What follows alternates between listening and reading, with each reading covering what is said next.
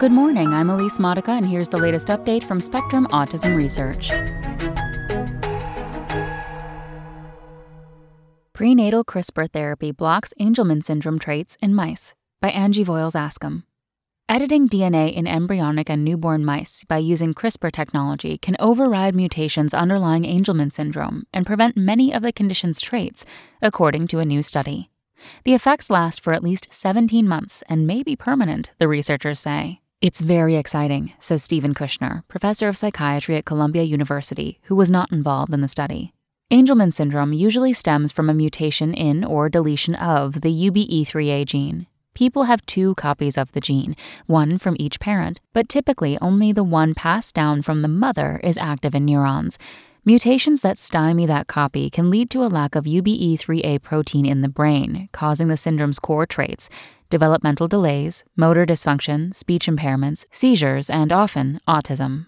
These traits improve in response to treatments that activate the silent yet intact paternal copy of UBE3A and boost production of the protein in Angelman syndrome model mice. But these treatments wear off over time, requiring repeated injections into the spinal fluid or brain. The new therapy is effective after only 2 doses, says lead researcher Mark Zilka, professor of cell biology and physiology at the University of North Carolina at Chapel Hill. The strategy uses the enzyme CRISPR-Cas9 to cut and edit DNA encoding an antisense RNA molecule that ordinarily serves to block production of UBE3A protein from the paternal copy of the gene. The technique also rouses the silent paternal copy of the gene in cultured human neurons, suggesting that it might work in people. Treated mice did not show any negative side effects or unintended mutations, but other researchers warn the approach may still have rare off-target effects that could lead to birth defects or cancer. That's one of the big reasons why the use of CRISPR in humans is still something that is being taken very, very cautiously, Kushner says. Going viral. Zilka and his colleagues used a modified virus to carry the gene-editing enzyme into mouse cortical neurons. They tested 260 different guide RNAs to find one that could escort the enzyme to the intended region of the genome without damaging other genes. The team injected the therapy into the brains of Angelman mice, first when the mice were in the womb and again when they were a day old. The double dose delivered the treatment to all layers of developing cortex, the researchers found, and it activated the paternal copy of UBE3A in every brain region they checked, aside from the cerebellum, until the mice were 17 months old. The effects likely last even longer, they say. Mounting data show that a virus like the one they used can insert itself into the genome, resulting in permanent changes to an animal's DNA, Zilka says. When that happens, the viral genome can affect nearby genes. In this case, the viral genome contains instructions to tack extra nucleotides, the building blocks of the genetic code, onto messenger RNA. These additions render ineffective the antisense RNA that normally silences paternal UBE3A.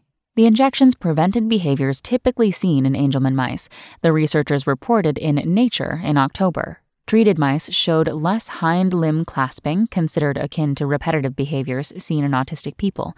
They also spent more time in the center of an open field, suggesting they are less anxious than untreated mice, and performed better on a test of motor coordination.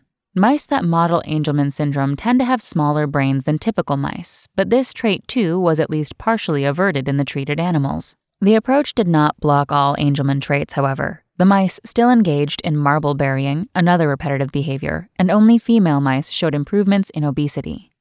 Open mind. The treatment may not have worked in enough cells to correct all traits. The researchers found UBE3A protein expressed in 58% of the model animals' cortical neurons, whereas typical mice have it in all neurons. It is also possible that different traits have unique critical windows for treatment, says Stormy Chamberlain, associate professor of genetics and genome sciences at the University of Connecticut in Farmington, who was not involved in the study. Studies have shown that the earlier UBE3A is reinstated, the more Angelman traits are ameliorated. Further research may improve the treatment's effectiveness in mice, but its utility for people could be limited by its reliance on active CRISPR enzyme, which can introduce unpredictable cuts and mutations in DNA, Chamberlain says. Even so, it's important to keep an open mind and try some of these the sky's the limit approaches, she says. Other gene-based therapies for Angelman syndrome also pose safety concerns. An ongoing trial of a different treatment, which activates paternal UBE3A using strands of modified RNA, had to be halted because it causes temporary leg weakness in children with Angelman syndrome.